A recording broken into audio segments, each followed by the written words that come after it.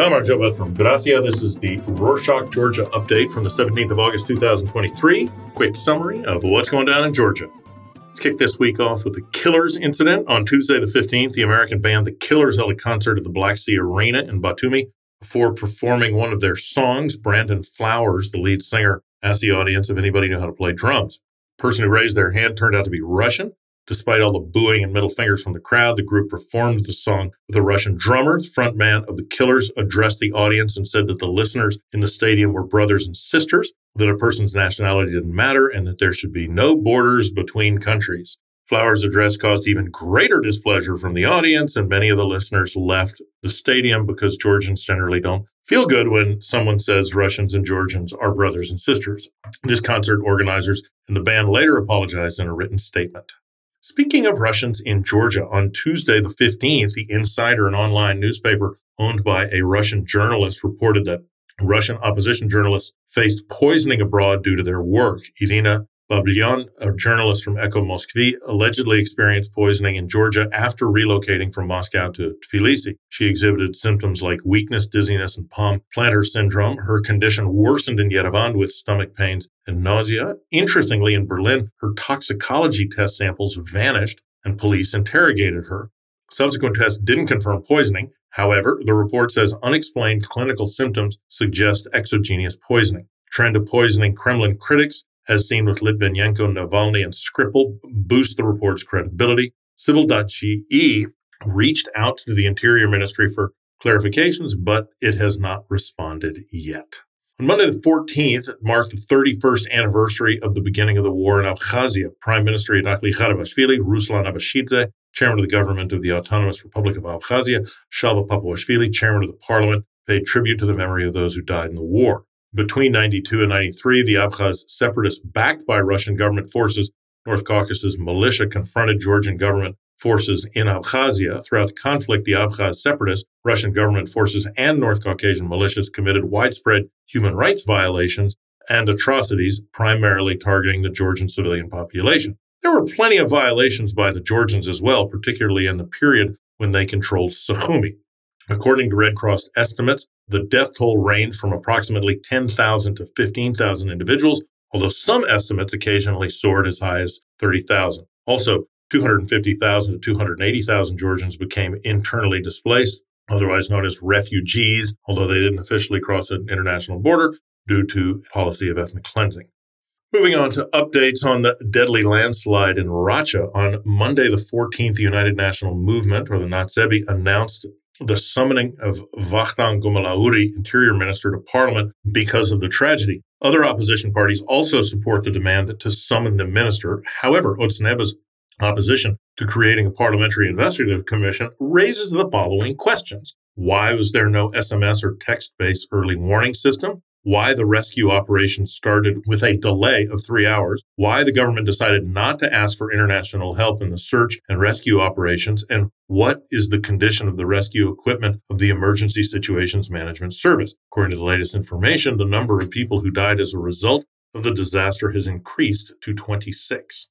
Next up, terrorism. On Tuesday the 15th, the Tbilisi City Court found Tsiskara Tokosashvili guilty of joining a foreign terrorist organization and assisting in terrorist activities. 2022, the State Security Service arrested him at the Tbilisi International Airport. Reportedly, the accused had joined the terrorist organization ISIS, or Daesh. He actively participated in armed operations conducted by the Islamic State in Syria. Court sentenced him to 12 years in prison. Continuing with regional news, on Tuesday the 15th, Gennady Arveladze, Deputy Minister of Economy, announced the building of a multifunctional complex called Petra Sea Resort in the Adjata region. Complex will comprise 42 buildings with a 150-room, 5-star branded hotel located in the central building. Arveladze said that it will be an energy-efficient complex with a significant focus on recreational areas with pools, bars, cafes, restaurants, and gyms. Project total investment will be $236 million.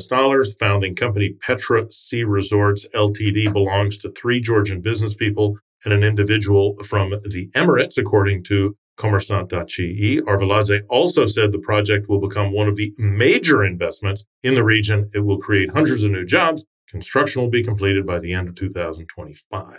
Speaking of construction, on Wednesday the 16th, workers building a kindergarten in the village of Kurdgelauri in Tel Aviv municipality held a protest because of unpaid salary. They said that they won't resume work until they receive their wages. Roughly 50 employees have reportedly quit the project due to salary not being paid, while those who remain are protesting in order to receive their wages. The workers said the total wage arrears is in the tens of thousands of lari. The initiative to build a kindergarten began in February under the directive of the Municipal Development Fund with a subcontractor company, Setabe Plus, which is in charge of the construction. The company has not issued any statements regarding the situation. On to financial news. On Tuesday, the 15th, a local multimedia resource, Business Media Georgia, published information regarding RIA, a money transfer system that surpassed the Russian Unistream. According to the article, Georgia banks immediately ceased their collaboration with the Russia money transfer company Unistream following the U.S. Treasury Department's sanctions in July. Unistream, which held an average market share of around 30 to 35% of the total market of transfers, had been the leading money transfer system in the Georgian financial market. Nevertheless, the July money transfer statistics indicate a decline in Unistream's share from 22% in June to 12%. RIA, in Euronet Worldwide subsidiary, emerged as a new leader in Georgia's money transfer market. The company's share surged to 22% in July, up from June's 17%. Some updates on Misha. On Thursday, the 10th, a group of doctors the ombudsman had issued a conclusion regarding the health condition of Misha. They stated that Saakashvili's health is slowly getting worse. Doctors derived their conclusion only from documents they received from the VivaMed clinic where Misha stays under arrest. They were not allowed to do a full in-person checkup of Saakashvili. According to the ombudsman's office, Misha's health condition aligns with the assessment made in the previous report from the doctor's team of the public defender. Misha has a cognitive deficit, ataxia, disorders that affect coordination, balance, and speech, hypothesia, among other diseases. Let's end this show with some news on wine. On Friday the 11th, TBC Capital Brokerage Research and Investment Company published its research on the alcoholic beverages sector. According to the report, the wine sector is growing in Georgia, and it has maintained a positive trend, especially after Russia lifted the embargo in 2013. 2022 official wine production reached 119 million liters, almost equal to the previous level achieved in 2021.